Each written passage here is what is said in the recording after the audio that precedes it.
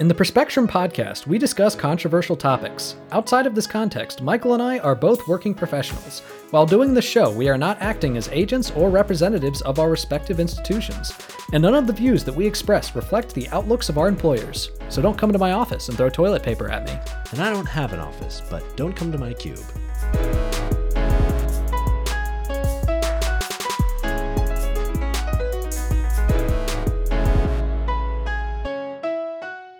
Welcome to the Perspectrum. I'm Michael Bloom. And I'm Nathan Seelove. Today we have a really exciting episode for you. We'll start off by giving a more thorough and detailed update on COVID, which, believe it or not, if you're in the U.S., believe it or not, is still really a frickin' thing.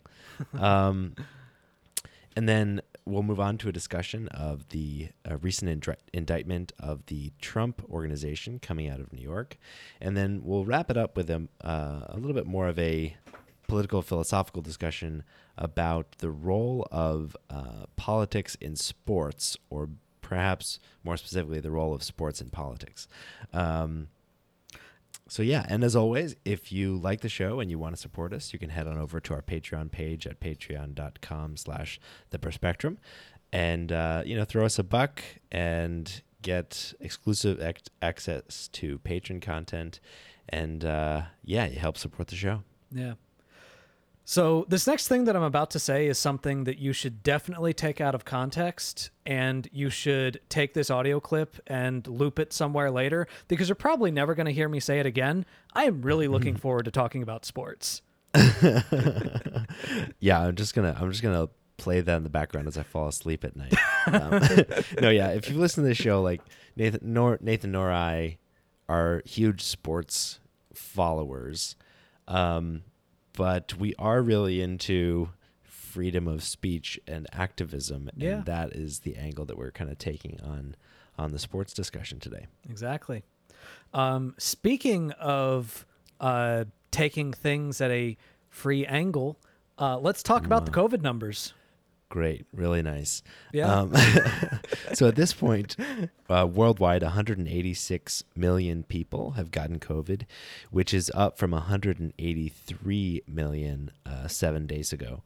So it's a 2.8% increase in total cases. So 2.8 million new cases this week, or about 400,000 new cases per day, which is actually slightly improved relative to the prior week. So far, 4.02 million people have died from COVID in the world, which is up from 3.97 million last week. So that's about 50,000 new deaths, or about 7,000 deaths per day, which is also improved relative to the prior week. So far, 43 doses of the vaccine have been administered for every 100 people, which is up from 40 doses per 100 from the week before. So that's about the same increase that we've seen for the past couple of months.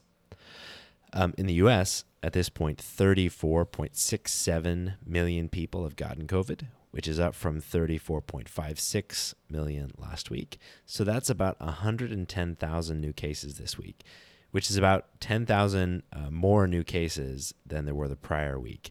So actually a bit of an increase, as we've seen another week of a slight increase in our daily new case rate.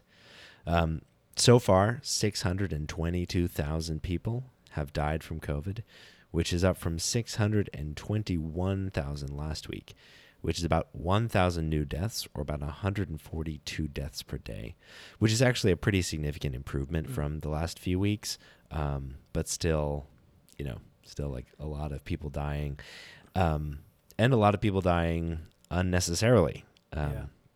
At this point, the U.S. is ranked 29 in the world for when ranked by one-dose vaccinations, with just 55% of the population with at least one dose, which is up 1% from last week, and 48% of the population now has two doses, which is up 2% from last week. Yeah, and right now, I'm looking at the map of like vaccinated rates. Mm-hmm. This is on the Mayo Clinic, and the sad thing is, it looks like the Electoral College. Like, it looks almost exactly like the Electoral College. Interesting. the states that are in the high 50s, 60s, and I believe Massachusetts is in the 70s. Yeah, Massachusetts is in the 70s. So, good on you, Massachusetts. And Vermont is also in the 70s. Basically, the blue states, the solidly blue states, have the most vaccinations, and the red states have the least, and the purple states have somewhere in the middle. And it is so disappointing how politicized this vaccine got. Yeah. And I think that part of it you can explain with the fact that the Trump era kind of made a lot of people who are Republicans more susceptible to conspiratorial thinking. But I think the biggest part is not just the conspiratorial thinking on the part of the individual. It's the fact that Trump relentlessly pushed the idea that COVID was no big deal. Mm-hmm. And regardless of whether or not you think that there's, bits of dead baby in the vaccine, if you don't think that it's a big deal, you're not going to get the shot. I mean, exactly. Most people don't get the flu shot. Yeah, exactly. You might not be avidly against the vaccine, but you might just not be convinced that it's really worth your time. Yeah. And that is a really scary thing to think about. And unfortunately, you often do have that sort of cognitive bias where when a bunch of people that you don't like keep telling you something to do something over and over and over again, it makes you not want to do it. So you keep having all of these liberal elites, these celebrities, and Joe Biden flooding your airway saying, hey, you know what's cool? Vaccines. Yeah. And it's just, it's people who are seeing that and being like, hey, stop shoving this shit down my throat. Yeah. And it's a tough spot to be in because what are you not going to tell people to continue to get the vaccine? So, I mean, I think that this goes back to a tip for good that we had a few weeks ago, which is the fact that the people that are most likely to convince people that might be hesitant to get the vaccine are not necessarily celebrities or experts or even necessarily political figures that they respect. It's the people around them. It's their family members. It's their family members that are saying, hey, I understand your concerns, or even I understand that you don't think this is a big deal, but I am scared for you. I am worried about you. I don't want anything to happen to you. And if something were to happen to you, I would be devastated. So please get this vaccine. I will help you. I will drive you to the appointment. I will help you set it up. I will drive you back. I'll stay with you while you're recovering from the vaccine. I'll make you some tea or whatever. Like, unfortunately, that is really the direction that people have to go in terms of trying to get more and more people vaccinated. I almost never argue for an individualist solution to a societal problem, but this is one of those cases in which I think that is really the best option, and and research demonstrates that it's the most effective option. Yeah, absolutely. And our first segment today is all kind of focused on updates on COVID, and I think it'll arm you with some facts that will hopefully enable you to say even more convincingly that you're worried for the people around you who are not vaccinated. One interesting stat, which Dr. Fauci recently relayed, was that of the 10,000 deaths from COVID in June, 99% of them were people who were unvaccinated. Tucker Carlson is literally killing people.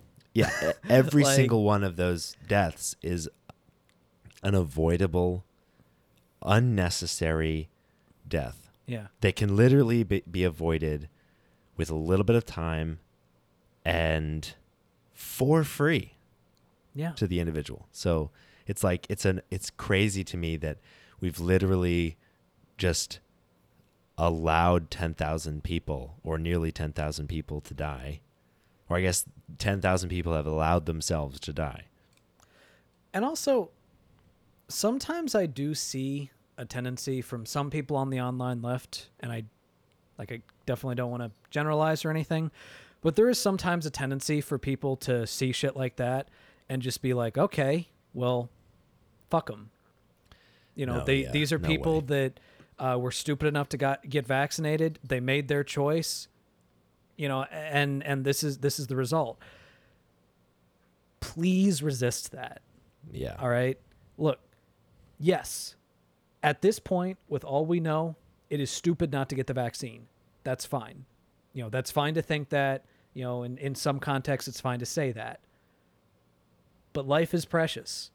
Mm-hmm. And dying should not be the punishment for being stupid. Yeah. Like that is exactly. the crime. The punishment does not fit the crime. And regardless of how frustrating it is, like that cannot be the attitude, because number one, I mean, just morally it's reprehensible. Number two, it turns people off. Like people see people say stuff like that. People see people on the online left say things like that, and they are disgusted by it. Rightfully, they're turned off by it. So, yeah. And and as illogical as it might be, it might make them even less likely to want to get the vaccine, because they don't want to be associated with those assholes. So that's one of the first points that I want to make about that, which is resist that urge, fight against that urge, because it's morally reprehensible and it's unproductive. Yeah. Truly. At a time when we really need productive arguments to convince people to get the vaccine. Yeah.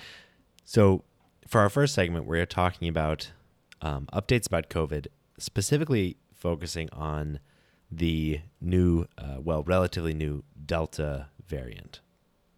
Yeah. So at this point, actually just today, got a news alert that's basically saying that Pfizer is currently seeking approval from the FDA in order to start providing a third booster shot. So it's very possible that among those of us that are fully vaccinated, we might be needing to go in to get another booster shot for the Delta variant. And I believe that at the same time, they're also making it so the second dose of the vaccine, or people that are already that are in the circulation and that are just now getting vaccinated, will be more protected from the Delta variant, because the newer shots are accounting for that as well. So that is definitely a concern. Yeah. So let's start kind of a little bit at the beginning. So the Delta variant was discovered last fall in India, and at the time began kind of spreading around the world. At this point, at least 85 countries have the variant circulating. And in a number of countries, they've started to, re-implement new restrictions and lockdowns. Britain is delaying its reopening. A number of countries are putting in place new lockdowns in order to slow down the spread of this variant. So around mid-June, the Delta variant accounted for 99% of COVID cases in the UK and is set to account for 90% of COVID cases in Europe by the end of August. And currently, according to the Center for Disease Control, it now accounts for just over half of the COVID cases in the United States. Yeah, which is up from just 26% of the COVID cases in the United States a month ago. So literally in a month, the prevalence of this, as a percent of total cases has doubled, which indicates that it's a better transmitter than the other variants, because it's out competing them for spread. Yeah. And it looks to be, according to the ECDC, they estimate that it's about 40 to 60% more transmissible than previous variants of COVID, which is pretty worrying, right? Because we're looking at a variant that is now the dominant form in most of the world, looks to be more transmissible, which means that, that vulnerable population is just more vulnerable. Yeah. And the rise of this variant also demonstrates why the libertarian argument, Yes, when it comes to vaccinations, at least for this specific disease, falls apart. So the issue with the libertarian let's start with what the libertarian argument is. Simply put, it's everyone should make their own decision as to whether or not they get a vaccine, because the only person that is affected by the decision to get a vaccine is you. So, wrong. Yeah. Well, the thing is, and this is one of the things that my father, the A&P professor, said when he came on here. The more time a disease is allowed to spread, is allowed to be infecting a population, the more likely you are to have variants. Now, yeah, the current vaccine is still fairly effective against this variant, but it can, the more, the further it goes from being like the original strand of the virus, the less effective that the vaccination is actually going to be, which is why they have had to kind of, change the vaccine itself that new people are getting as we've been going along, and they've had to create a booster for those of us who've already been fully vaccinated. And the issue, so what that means is that by not getting vaccinated initially and contributing to the rise of variants, you are making it so that people that are getting vaccinated are less protected and therefore more at risk. So you are affecting people around you. You are actively hurting people around you by not getting vaccinated. And I know I've said this point before, but even if we put that point aside, there are some people that, due to some type of medical condition, might not be able to get the virus or the vaccine at all. And those people deserve to be protected. And what they rely on is herd immunity. And in order for herd immunity to happen, which we are not at that point yet, we are not at the point in which herd immunity is effective.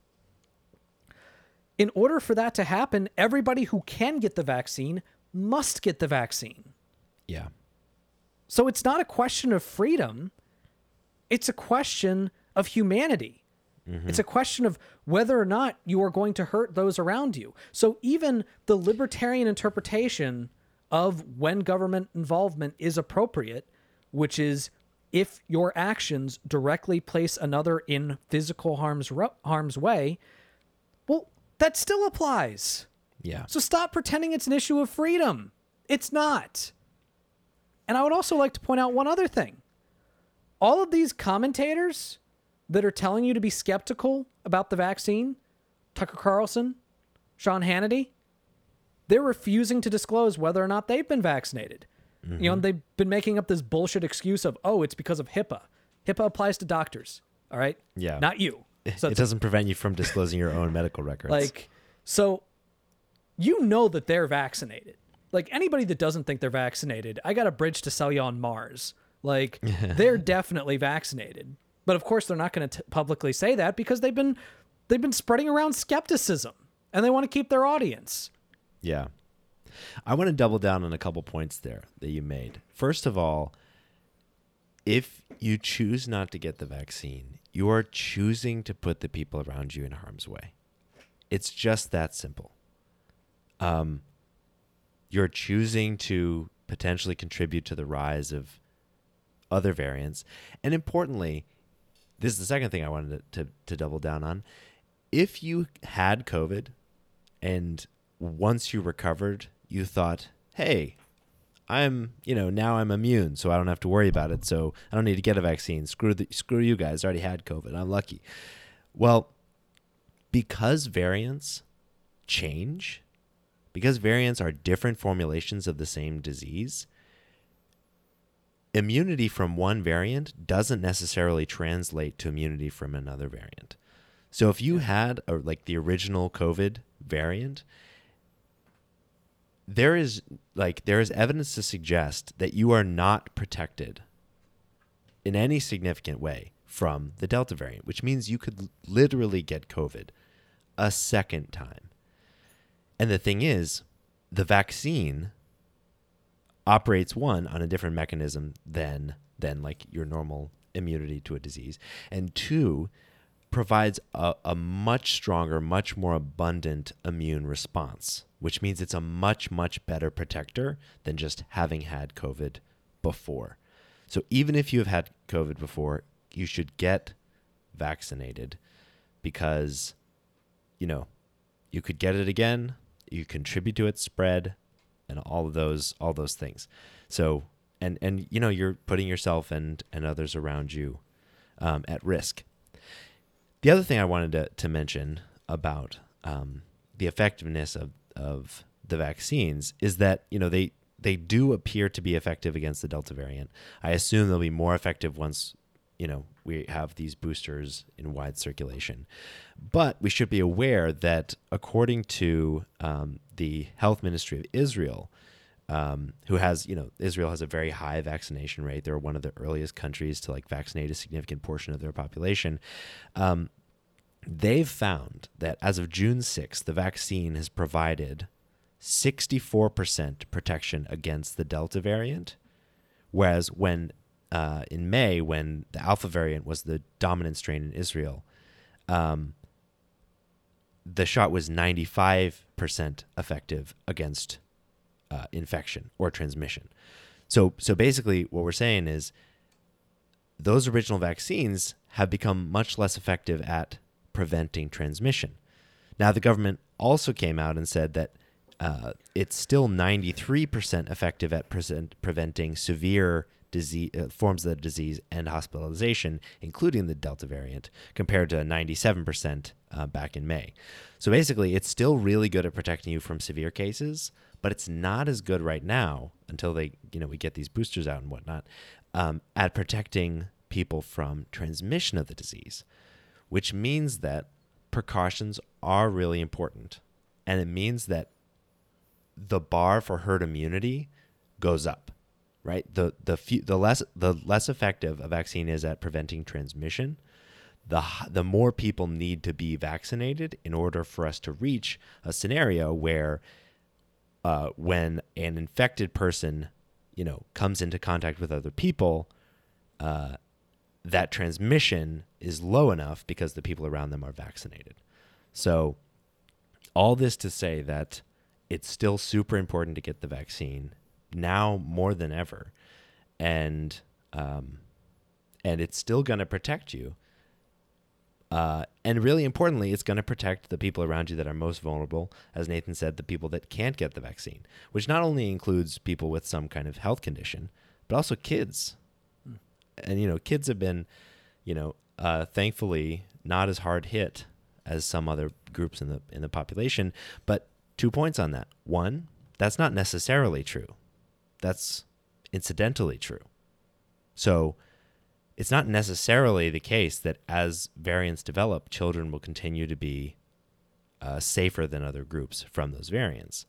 And the second point is that they can still get it and transmit it.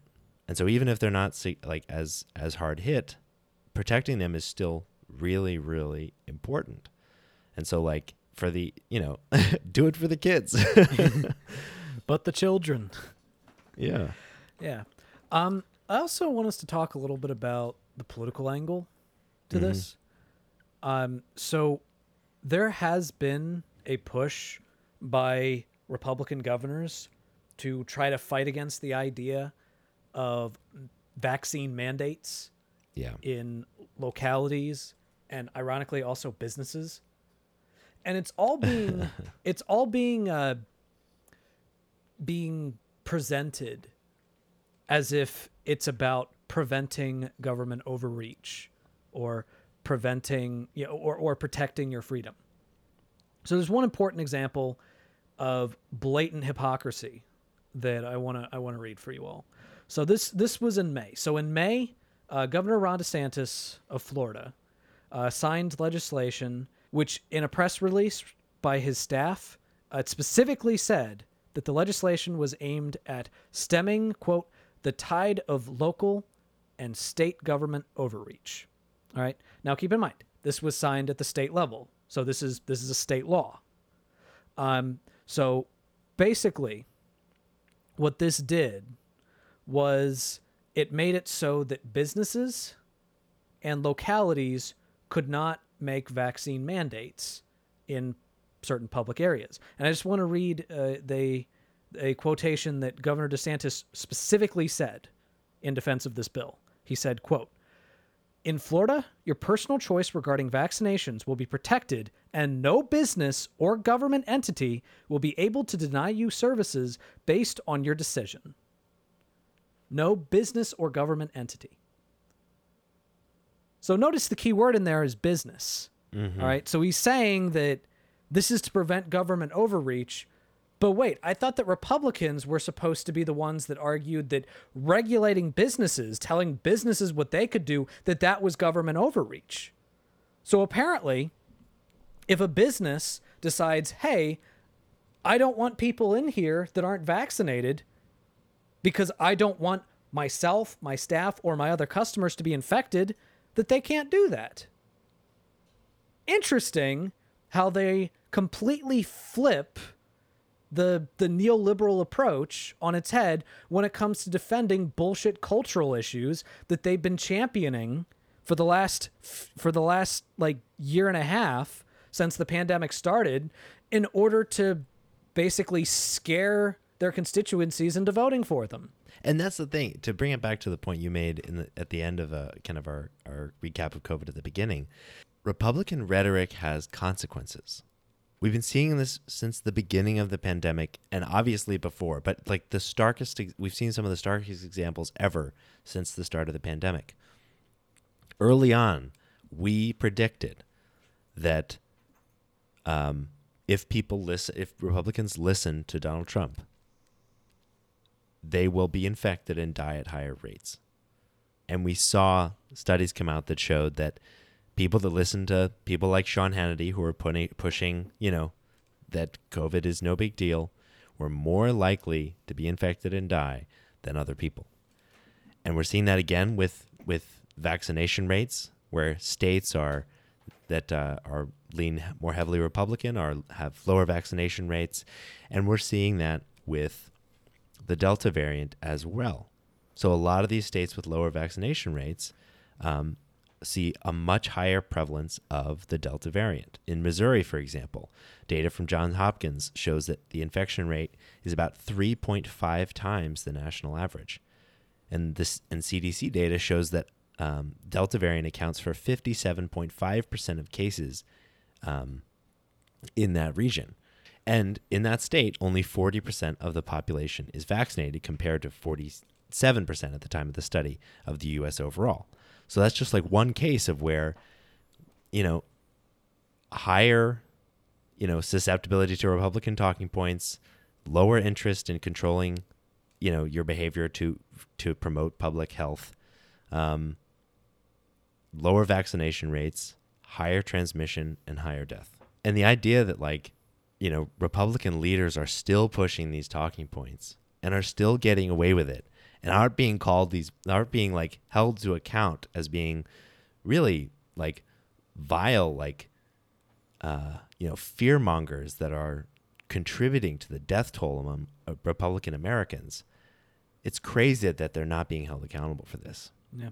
I mean, they did nothing to stop the problem, and they're actively obstructing the solution.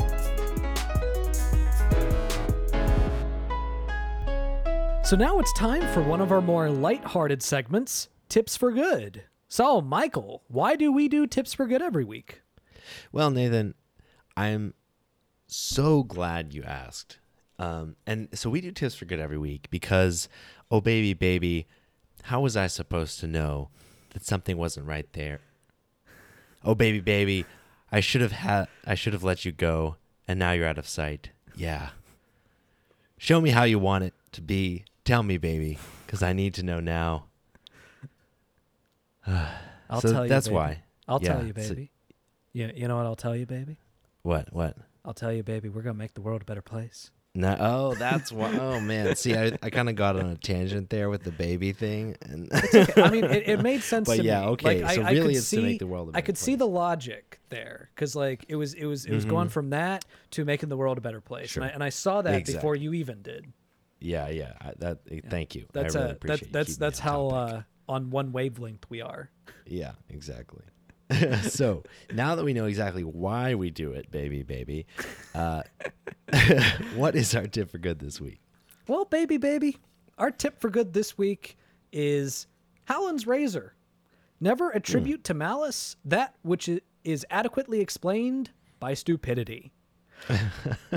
Which I love the phrasing of that, but I also want to kind of take the pejorative connotation of the word stupidity out of this, because basically what this idea is saying, it's not like, oh, anybody that disagrees with me is stupid. It's more about framing disagreements in terms of different information rather than a different sense of morality.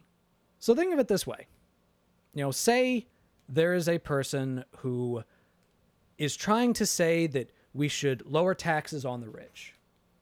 And they're making it as an argument because they honestly believe that if you lower taxes on the rich, the wealth will trickle down. All right.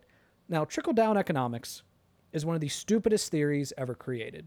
Like, it has been repeatedly proved wrong over and over and over again. But if I was just talking to the average Joe or even a relative of mine about that, and they were to make that argument, what I should do is not assume that, oh, this person is trying to one-up me. This person is trying to get ahead of me because I'm friends with a lot of rich people, and this person is clearly rich and just trying to exploit everybody. My assumption should be, no, they believe this because they're ignorant. All right? They're not doing this out of malice. They're doing it because they're ignorant. So I want you to reframe the idea of stupidity. Yeah. Right? And think of it more as, when I'm having arguments with people, assume that they're going to be a good faith actor. All right? Assume they're a good faith actor.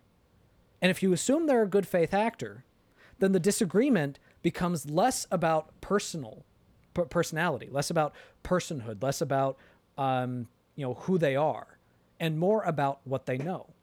Mm-hmm. The way that you really convince people is by convincing them that the information has changed, not them. Yeah. So, and I would say that should apply to most activists as well. Mm-hmm. There is sometimes a tendency on the left to assume that any time a activist or even a politician does something in a way that we don't agree with, that they must be doing it out of malice. And I'll admit that sometimes I'm guilty of that as well. And I would argue that politicians, to an extent, probably deserve less of a benefit of the doubt, but that doesn't mean that they don't deserve some benefit of the doubt. Yeah. And it's not where there's evidence of malice. Exactly. If there's evidence of malice, like, say, Mitch McConnell. I mean, just Mitch McConnell. Just name, yeah, that's it.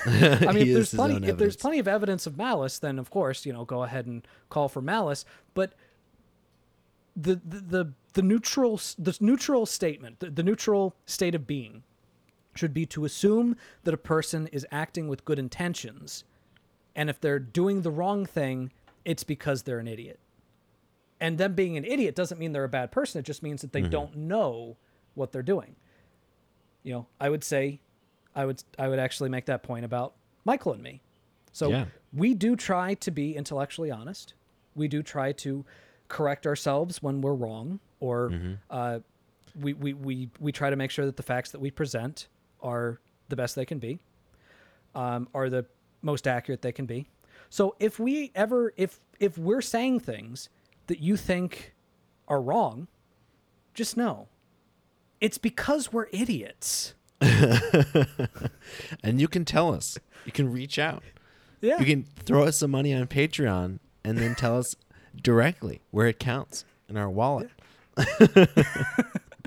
And that's tips for good.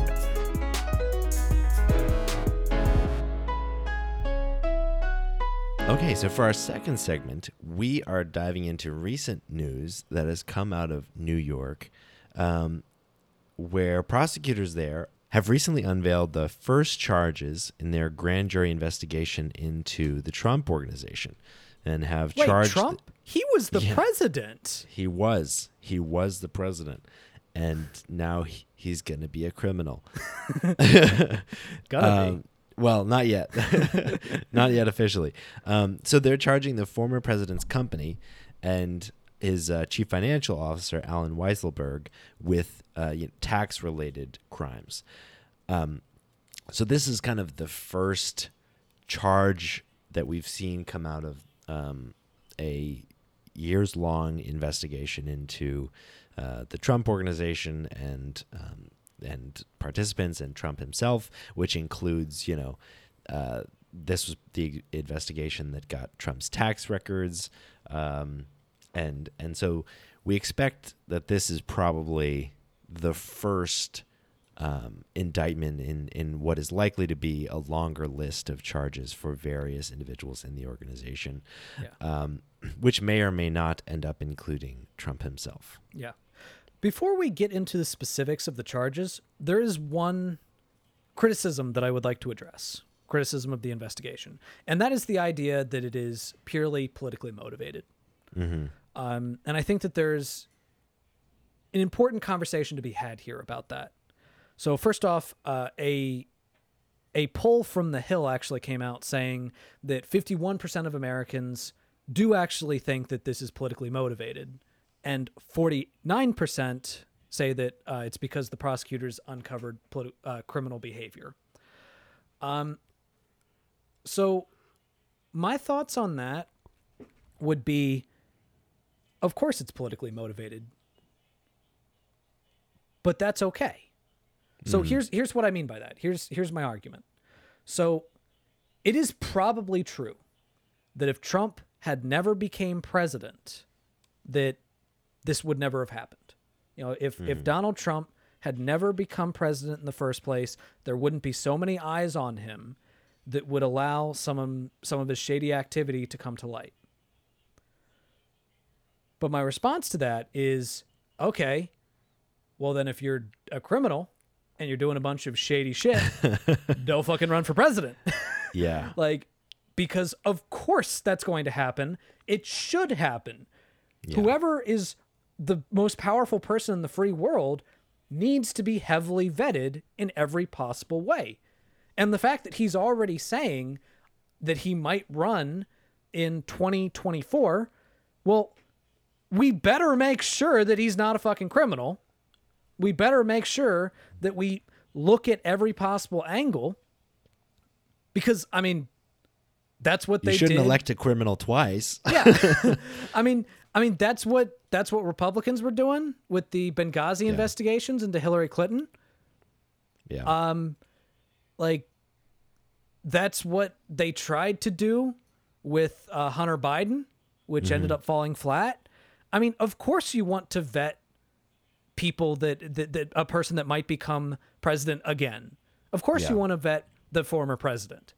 Yeah. Because so yes, politics is involved in this, of course. You'd have to be you'd have to have blinders on to not recognize that. Yeah. But that doesn't that just means that he's more of an idiot. Yeah. That just means that if he was doing shady shit with his company, that he's an idiot for thinking, hey, you know what I should totally do? Put myself in the national spotlight. Yeah. Yeah. I want to make 2 points on this topic. Donald Trump Jr. came out in an interview on Fox News and compared this investigation to the Russian government's imprisonment of Alexei Navalny, the critic of Vladimir Putin. And he said, this is the political persecution of a political enemy. This is what Vladimir Putin does. And I think that's probably a sentiment that upon hearing something like, of course this is political, that's fine, one might think, one might make that comparison. Well, in corrupt countries, the government prosecutes its political enemies, but not in the United States. Couple really important distinctions here, though, Lock that her make up. this case unlike that. Well, first of all, hypocrisy is obviously on the table because it always is on the table. Lock her up is obviously the exact same thing, but with even less merit, significantly less merit. Importantly, though, we have multiple branches of government. The people that are prosecuting this case do not control the courts. And the people that are in power currently in our government do not control the prosecutors or the courts. And so it's not like the Russian situation because it's not rigged. Yeah. Even if it is politically motivated, you're still taking this through the justice system just the same way that you would take any other case, which means that in the Russian example, you might see a case, reach conviction and have no confidence that the person actually committed a crime. Whereas in this case, if someone is committed of committing a crime, we can be very confident that they actually did. So that's one really important distinction, which we should just should put to bed all claims that somehow this being politically motivated makes it illegitimate. Yeah. The second thing I wanted to talk about was the fact that, it seems like the Trump organization and Alan Weisselberg, it seems like their strategy at this point is, one, plead not guilty, which of course they're going to do. But two is to try this in the court of public opinion. Try to say that it's political persecution in addition to prosecution, and so we should dismiss it. Yeah. So on that point, we shouldn't allow them to, try this in the court of public opinion. It's not about public opinion. Yeah. It's about a crime and a law. And the fact of the matter is, being politically motivated is not a defense under the law. Yeah. So it's not like you can say it's not a defense that says you're not guilty, nor is it an affirmative defense. So an affirmative defense is like when, you're accused of murdering someone and you say, well, it's not murder. I killed them, but it was self-defense. That's an affirmative defense. Being politically motivated is not an affirmative defense or a negative defense. It's no defense at all. And so the fact that they're coming out and that's like the main emphasis means that they're trying to convince you, the listener, that you should be mad about this, rather than trying to convince the court that they're not guilty. And Eric Trump made an even dumber comparison where he compared it to a banana republic. He's like, actually, he said this is, quote, worse than a banana republic, which I think it's interesting that he seems to think that a one percenter in a country facing consequences for corruption is a banana republic. Because in banana republics, it's the exact opposite. And the other defense that they've been trying to make, which I feel like this defense right here kind of gets us into the specifics of the charges themselves, are basically the amount of money that the government was cheated out of. Yeah. So Eric Trump said, quote, and they have an entire district attorney's office, an attorney general's office that's focused on $3.5 million to take down a political opponent. It's not about, no, we didn't do it. It was only $3.5 million. Come on. That's crazy. Get over yourself. That's so funny. That might be a consideration in a civil suit, but this is a criminal proceeding, Mr. Trump. Yeah. That's the thing. The government does not only prosecute crimes when it would be profitable to prosecute crimes. They don't look at this murderer, he only killed poor people and we're not really worried about that, so we're not going to worry about it. It's no, certain things are against the law and we go after those. And so trying to make it a point about government bloat or budgets or something, that's so funny and so silly. And just shows how out of touch they are. Yeah. Yeah. So let's get into some of the specifics then. So at this point, prosecutors have alleged that for the past 15 years or so, the Trump organization has been compensating Weisselberg in a manner that allowed the company and Weisselberg, the CFO, to evade taxes. So it's focused on indirect compensation to Weisselberg from the Trump organization, which amounted to, about $1.76 million. So basically, the company avoided reporting this income to tax authorities and avoided withholding taxes from it. And Weisselberg hid the income from his tax preparer and didn't report it on his tax returns. So they believe that, according to internal records from the Trump organization, because in order to not overpay him, they kept detailed internal records at the organization of how much they were paying him in off-the-books revenue, even though they were not reporting that to the IRS or other taxing authorities.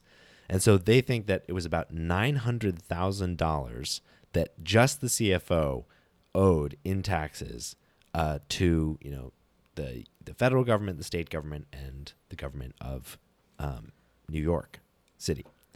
Which again, the defense is, it's not that much money. Yeah. That is more money than I will probably ever make in my entire life. Yeah, and it is a lot of money. And the fact is that it's a significant crime to hide that amount of income from the government. Yeah. And hide that amount of tax obligation from the government. Now, it would be less common to go after and prosecute small benefits or income or something like that, just because it's probably too ubiquitous to go after every case. But this is actually a very substantial version of this kind of tax evasion. And so about $1.1 million of this compensation was paid by the Trump organization in the form of rent and related expenses for a Manhattan apartment where Weisselberg lived. And it was also paid as payments for car, for long-term leases on his car, as well as a car for his wife and private school tuition for his family members. And so we're literally talking about they just take on expenses, and then they in detail tracked how much money they were paying him in these in these non-cash forms of compensation, so that they could avoid paying him more than his expected annual salary. Yeah. And so we've got this really buttoned up, well-documented case where not only is there good documentation to show that Weisselberg has underreported his income, but there's also documentation on the Trump organization side that they knew it was income, they tracked it as income, and that they hid it. It's a bold strategy, Cotton. So yeah, the issue is, and this is according to the Associated Press, basically these were included as part of Weisselberg's compensation, but they were not included on his W-2 forms, which means that the company did not withhold taxes on their value. That's what's being alleged here. And of the charges that are currently being put out there, the most severe one would be grand larceny, which would carry up to from 5 to 15 years in prison. Weisselberg is 73 years old. Yeah. So I think that kind of brings us to, what everybody's thinking and what obviously this is actually about. It's not about Weisselberg. It's about Trump. It's about trying to get Weisselberg to flip on Trump. Yeah. The guy's an old man and he's facing up to 15 years in prison for just the most severe of the criminal charges. They're trying to get him to flip on Trump because they know that he knows all of the shady shit that Trump has done. Now, currently, with this specific investigation, the only thing that they can pin Trump for is the fact that his signature is on some of the checks that went to some of these compensations, but it's not necessarily clear as to whether or not he knew that this compensation was was not going to be reported as taxable income. Yeah. Which okay, come on. That's so obvious. I I guess it's not obvious that he knew that it wasn't being reported as taxable income, but it's so obvious that it should be reported as taxable income. So like, come on, why is the CEO directly signing checks to his CFO? Yeah, that's like not how payroll works. That's not how this stuff works. Well, and remember, this isn't like this in a lot of ways is clearly just the tip of the iceberg. Yeah, or at least that's what prosecutors think at this point. So remember, Michael Cohen, during one of his testimonies, specifically indicated that Trump had committed tax fraud on several occasions in which he would inflate his assets when it would lead to, when it would lead to him getting more money because of the property value, and deflate his assets in order to avoid certain taxes. Mm-hmm. So that's a crime. That's tax fraud. So we already have his former fixer reporting on that. And I mean, let's also not forget that Michael Cohen went to prison for a campaign finance violation for hush payments to a porn star that Trump had an affair with. Mm-hmm. And Trump was an unindicted co-conspirator. Yeah. Again, he committed the crime with Michael Cohen. Michael Cohen went to prison. Trump didn't. Mm-hmm. So, I mean, that's another thing that seems to have just gone by the wayside. So, the thing here to keep in mind is that this is clearly all about trying to go for Trump. Mm-hmm. This is about trying to take down the bigger target. Yeah, which is how you take down crime bosses. Yeah. Like, that's how you do it, is you get the littler guys with details and information and access to flip. That's what you do. So it makes total sense that they would go about it in this way. A couple other reasons why we should expect more indictments and potentially moving on to Trump at some point is some information from the actual, indictments themselves. So one of the things is that one of the charges involves conspiracy in the fourth degree, and conspiracy requires a criminal agreement between two or more individuals.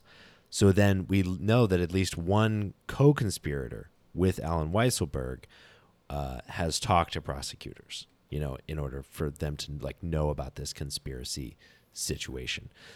So there's reason to believe, from that there's more to come on this. Also, in the indictment also refers to an unindicted co-conspirator number one. Wonder who that could be. Yeah, well, in this case, the CNN apparently believes that this is actually the organizational controller, Jeffrey McConney, he's the controller of the company. He worked closely with Weisselberg, and he was likely aware of the two sets of financial books, and he testified before the New York grand jury earlier this month, which means that because he testified for them, he's actually immune from criminal prosecution for the things that he testified about. But assuming that he testified about the crimes of Weisselberg and the Trump organization, there's probably more detail that he testified there as well in order to gain immunity himself. One of the big defenses that the Trump administration has made is that this is a unique situation. This is a unique charge, which is evidence of it being politically motivated. So they're claiming that the DA's office and the IRS never brings criminal charges because of employee benefits, that's just something that never happens. But according to James Repetee, who is a tax lawyer and a professor at Boston College Law School, he told the Associated Press, this is actually routine. He said, quote, "The IRS routinely looks for abuse of fringe benefits when auditing closely held businesses." Mm-hmm. So not only is it not rare, it's routine. Yeah. And in fact, there was actually a real estate figure named Leona Hemsley, who is deceased now, who was actually convicted of tax fraud in a federal case that arose from her company paying to remodel her home without her reporting it as income. So this has happened before. Yeah. This has absolutely happened before. It is not uncommon. So, again, whether or not the decision to open up an inquiry into the Trump administration was motivated by the fact that he was a well-known figure in politics, I mean, that's not the right question to be asking. Yeah. It's not super relevant. What matters is, did he break the law? And what's the evidence that he broke the law? Yeah. Yeah.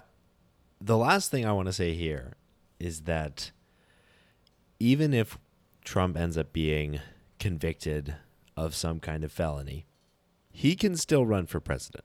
Yep. The requirements are, yeah, exactly. The requirements are just that you're a natural born citizen, that you're at least 35 years old, and you've been a resident of the United States for 14 years.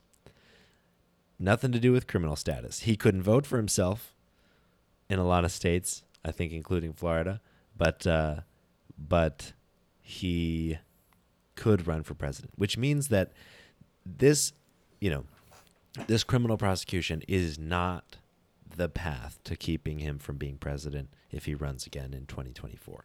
The only path to keep him from getting to be president again is to prevent him from being voted in as president, which means that, that's the more difficult mountain to climb and the one that we must climb.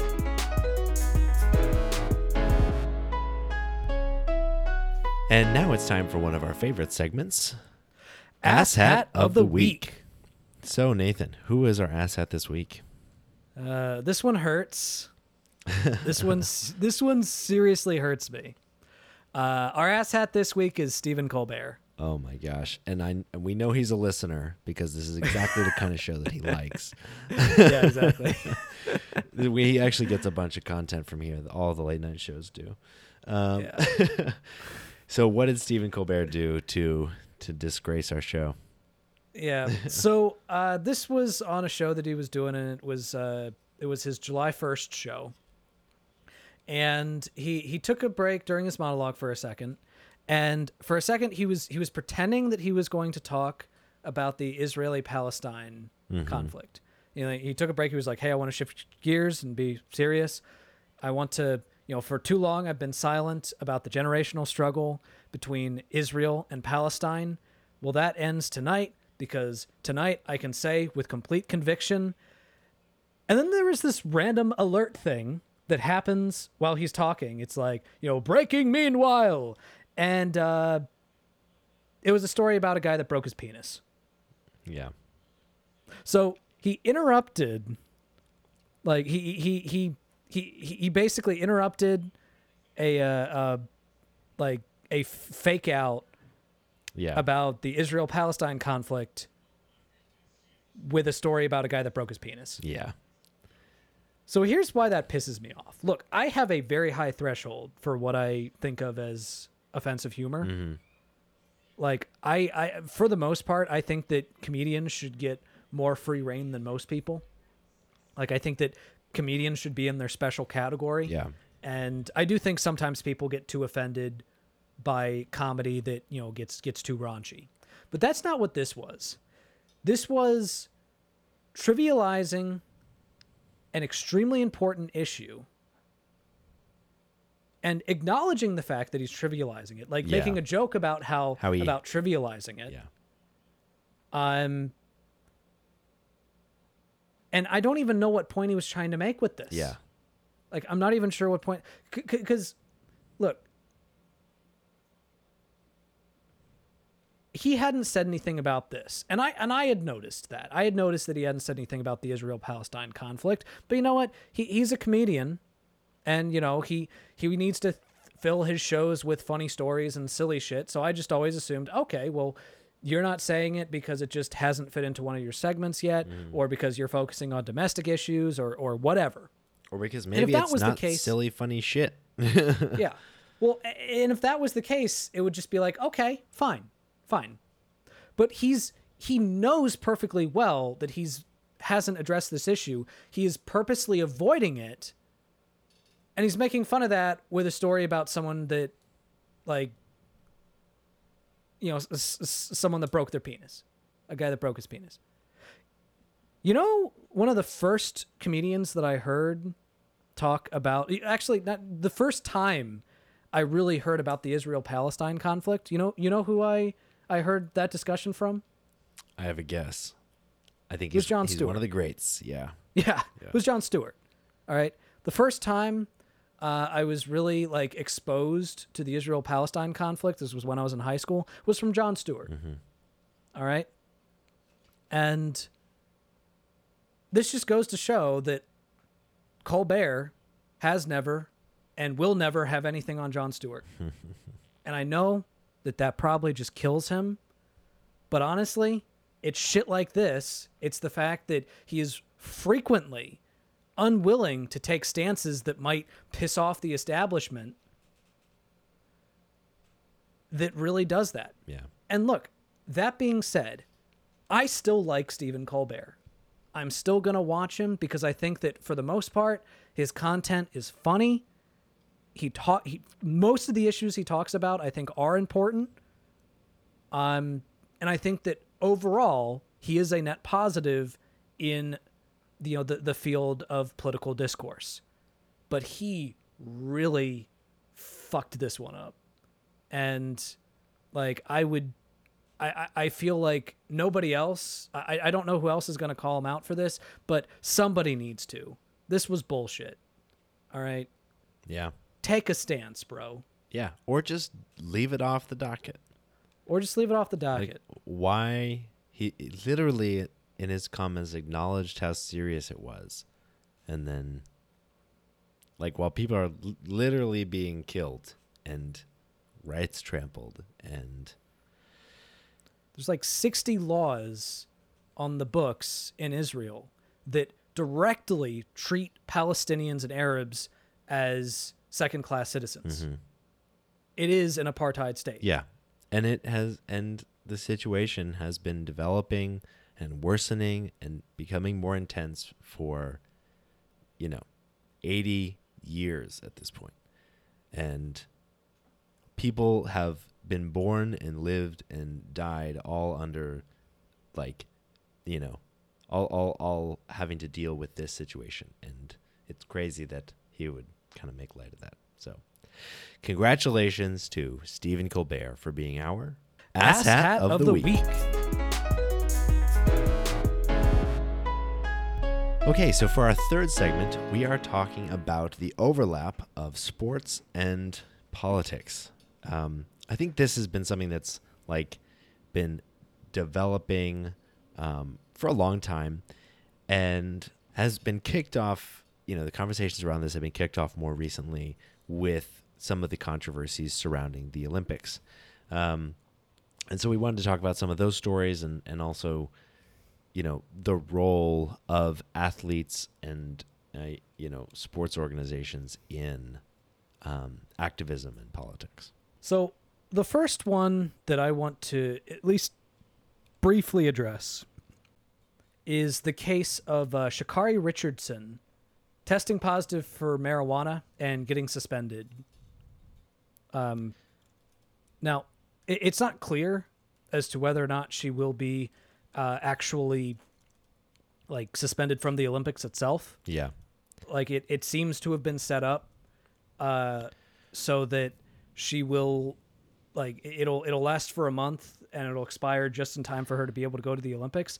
But this is some bullshit. Well, and at this point it won't expire before the 100 meter, which is her main event, and she's not been picked for the 400 meter relay because her time trials were invalidated because she tested positive for THC, and that's considered, to be an abusive drug by the Anti-Doping Administration. And so it's not a performance-enhancing drug, though. Yeah. Have you ever tried to run 100 meters? Like, Especially if you, not, impaired. I mean, if you smoked a joint and then managed to beat everybody in a 100-meter race, like, that's on the people you were racing against. Like, Yeah, that's the like, thing. have you ever tried to win a race while baked out of your mind? I haven't, it's but not I a can just performance imagine, enhancing drug. yeah, how bad that would be. Apparently this was because her mother had died and she was doing it to like cope with depression, and she did it in Oregon. Yeah. Where it was Where legal. it was legal. And yeah, and I mean, just side note, but she was told about her biological mother passing away by a reporter during an interview. Yeah. Like, she's about to compete in, the trials for the Olympics. She's under a tremendous amount of pressure. And to your point, this is not a performance enhancer. There's no competitive advantage, which is the whole point.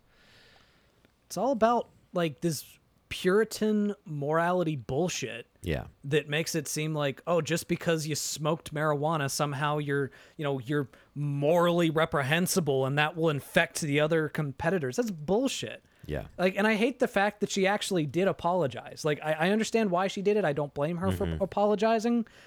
But the fact that she like was forced to apologize and actually said, quote, "I apologize if I let you down," and I did. Man, you didn't let anybody down. All right? You used a substance. You're an adult who used a substance that is not harmful, and you did it in a state where it was legal and it was not a performance enhancing drug. Who cares? Yeah. And that's the thing. You're absolutely right. Like, it seems super illogical and ridiculous. And what has made me what has made me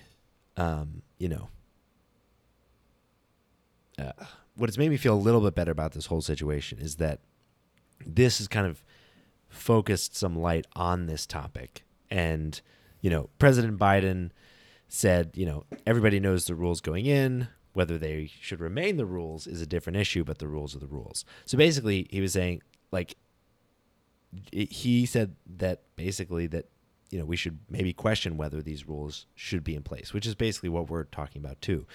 And, last week also, Jamie Raskin and Alexandria Ocasio-Cortez wrote a letter to the World Anti-Doping Administration and the U.S. ADA expressing dismay over her suspension and urging the bodies to reconsider the policies that led to her ban. And so, like, I guess the thought here is that, like, it is totally ridiculous and silly and crazy that she would be suspended and prevented from going and competing in the Olympic Games because of this. But ultimately, like, the role that this can play in the larger discourse is to further shine light on how silly and ridiculous and impactful laws around, marijuana use are. With like over 40,000 Americans incarcerated for marijuana-related crimes at the same time as marijuana is decriminalized or legalized in 45 states. It just got legalized in our state 7 days ago. Yeah. And so, like, so she's been kind of, unintentionally been made this kind of a martyr for this topic. But, like, to your point, it is just ridiculous that someone would be prevented from participating in the Olympic Games because of this. And you're right that it is so much of a result of, like, this puritanical and widely misplaced war on drugs, which somehow swept up marijuana. Yeah. Another story, which I think is going to be a good launching off point for the larger conversation that I want us to have, is the case of a hammer thrower Gwen Berry. So she was at the U.S. Olympic track and fields, and she had placed third in the trial games in Oregon, which meant that she had just earned a trip to Tokyo the Tokyo Olympics, which happen in a month. And so she was standing on the podiums, and the national anthem played, and she turned away from the flag. Mm-hmm. Now, later she said the reason why she did that was to protest against police brutality against black people. Yeah. Although she even said that she was kind of blindsided by that moment. Apparently, normally what they do is they play the Star Spangled Banner before the athletes go out, so it's not like they're not spotlighted. Their reactions to the national anthem aren't spotlighted. And she made the argument where she was like, "Look, the national anthem does not speak for me. Like it doesn't represent me, or it doesn't. It's not about me." And let's be fair to her, the national anthem was written in 1814, back when someone that looked like her would have been a slave, meaning that the last line, "Land of the free, home of the brave," was not talking about people like her. Yeah. So, I mean, so let's be fair. You know, I that isn't to say that a person or even a person of color can't hear the national anthem and view it as, you know, as a symbol of freedom, or as a symbol of fighting for greater freedom for more people. But I mean, I can totally understand somebody hearing the national anthem, thinking about that history, and feeling as if it doesn't represent them. Yeah. Yeah, absolutely. Yeah. And the thing is, like, this was an unintentional kind of like protest that has gotten a bunch of backlash, especially from the right. But she has intentionally protested in the past. So on the podium for her gold medal at the 2019 Pan American Games in Peru, she threw up her fist during the national anthem, and at the time, because of rules, governing protest of athletes, that actually landed her with a 12-month suspension and the loss of her sponsorship. So, this is not someone that is taking this lightly, even if it was kind of accidental that she ended up, being up there during the national anthem. But it's again, there's been some progress here. So on this show, we advocate for the ability, the right of athletes to protest and to stand up and to use their platform and voice. And there has been at least some movement on this topic in the Olympics to enable athletes to do that. So for a long time, Rule 50 of the Olympic Charter has outlawed any demonstration of political, religious, or racial, quote, propaganda at the Olympic Games. But on Friday, in response to kind of an outpouring of activism, the International Olympic Committee released new guidelines which allow Olympians the opportunity to express their views on the field before the start of a competition by either displaying clothing or making symbolic gestures before events start. So they're still not allowed to do it on the podium or the field or in the Olympic Village or during the closing ceremonies, but they're now no longer punished for the symbolism before the games start, before their events start. And in the Olympics, in December, the U.S. Olympic and Paralympic Committee actually put in place even looser restrictions on expression in competition or during the podium. So again, reversing kind of a long-standing policy against athlete activism, which are tiny, tiny steps in the right direction. Yeah. Yeah. And as you can probably imagine, this action was condemned by the right. Yeah. Although, interestingly enough, Senator Tom Cotton actually came to her defense. He actually said, quote, in discussing people that were outraged by this, he said, quote, "As soon as they are presented with an opinion in which they disagree, they go into meltdown, they demand censorship." Oh, wait, fuck. Sorry, I made a mistake. See, that was him defending his own free speech back in June of 2020, when he wrote an op-ed saying that the U.S. military should be sent in to quell protests. My bad. Sorry. Man. Let me pull up what he actually said. I'm sure that because he's a morally consistent, upstanding guy, he was, he definitely defended her right of free speech. Oh, fuck. No, he said, quote, "If Gwen Berry is so embarrassed by America, there's no reason she needs to compete for our country at the Olympics. So she should be fired for expressing free speech." What a fucking cuck. That's why he's on Asshat so often. Yeah. So the larger, issue at play here is athletes being able to be people in addition to athletes and like commercial commodities. Yeah. And like having the right to express themselves and having the opportunity to use the platform that they have worked very hard to get by being, the top performers in their field, to advocate for issues that they are passionate about, for issues that may and likely did affect them. You think of Colin Kaepernick is like the classic example, like one of the first that, took a knee during the national anthem to protest police killing of Black Americans, and was ruthlessly attacked for it by not only the right but also people on the left as well. Like, so many people just thought it was not the place to have that type of speech. And my question is, why not? Yeah.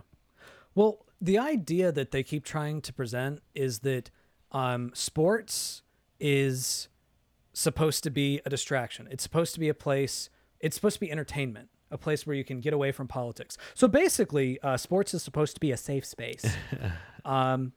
So here's the problem with that. Number one, first off, it's fucking hypocritical. Yeah. Number two, sports has always been political. Mm-hmm. I mean, there was a time in which a black person even being on a sports team was a political statement. Yeah. Like, we just recently had the first NFL player come out as gay. Mm-hmm. That just fucking happened. Yeah. All right. And currently in our country, here's the other thing. A black athlete, they're not only black when they're competing. Yeah. They're black when they go to sleep. They're black when they get up, and they're black when they get stopped by a cop. Mm-hmm. All right. We've cited this statistic before, but approximately a quarter of all people who are killed by police are black, who make up approximately 13% of the population. That is disproportionate. That is a disproportionate number of black people that are killed by police versus white people. All right? There is systemic racism that is measurable, and when you're basically saying that this experience of your personhood cannot be expressed in this in this venue, like, you are basically trying to say that that they're not allowed to be a person. Mm-hmm. Like, they're not allowed to have a totality of experiences. Yeah. And that is just bullshit. Now, here's the thing. If saying that black people shouldn't be shot by police was not political, like... Yeah, it was not like controversial. No one would care. If it was not controversial in the first place, yeah, then we wouldn't be having this problem. Yeah. But the problem is, you are creating controversy over black people just saying, hey, stop shooting us. Yeah. So who's making it political? All right. So everything's political when it really comes down to it. Mm-hmm. All right. When a person's existence, very existence, in some venues can be a political statement. You have no cause to complain when they bring that existence with them to the sports field. And also, where was that crusade against cancel culture? Yeah. All right? You are the people that argued for congressional committees on Dr. fucking Seuss. You were so offended by Dr. Seuss being canceled. Like when the company that publishes Dr. Seuss was like, "Hey, there's a few books that we're going to stop publishing because they have some offensive stuff in it." You cried cancel culture. You cried cancel culture. You cried suppression of free speech. But the moment a black athlete tries to say, "Oh, hey, I don't like it that black people are shot at a disproportionate rate than white people," your immediate reaction, your gut reaction, without even thinking, is cancel them, fire them. You are so full of shit that you can't even see it. Yeah.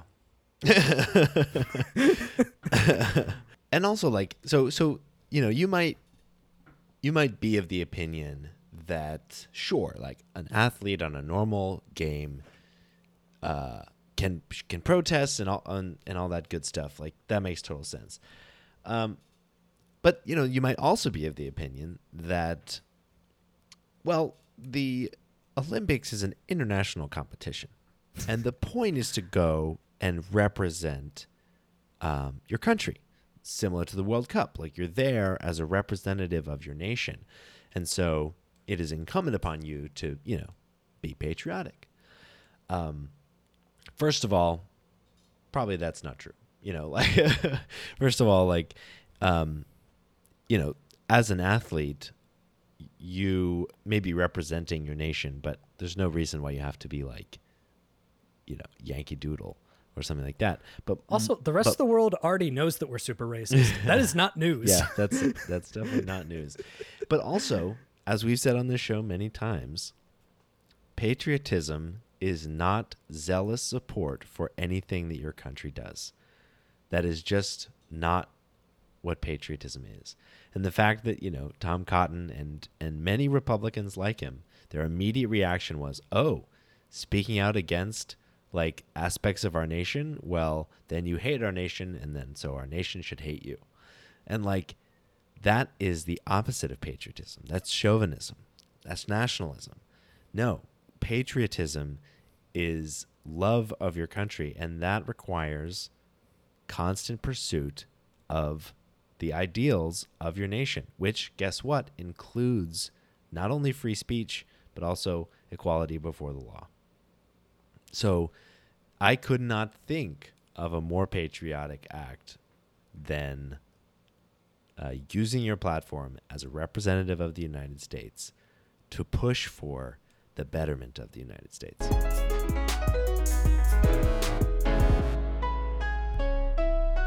All right, and with that, we will end, as we usually do, on our highlights. So, Nathan, what's your highlight this week? Well, my highlight this week is I'm a year older. Yeah. I had a birthday and had some friends over, and we all talked. We had a lot of fun, and it reminded me how nice it is to be vaccinated. So y'all should do that too if you're not already vaccinated. I totally agree. So, Michael, what was your highlight? My highlight, I think, was seeing Matt Gaetz. No, he sends me a random ass picture, like while he's in Florida, of this guy, and he's like, "Nathan, I think I just saw Matt Gaetz." And I'm like, "No way!" And then I zoom it in, I'm like, "Holy shit, I think that's Matt Gaetz." Yeah. So my highlight is that I got to go to Florida and spend a couple of days like on the sun in the beach, and Brie and I had a really nice, relaxing time, just the two of us, which was a real treat. But really, the highlight is that I was in Naples, Florida, in a Publix, and Matt Gaetz and his wife are at the checkout. So that was a treat. And so with that, thank you so much for listening to The Perspectrum, and you'll hear from us again next week.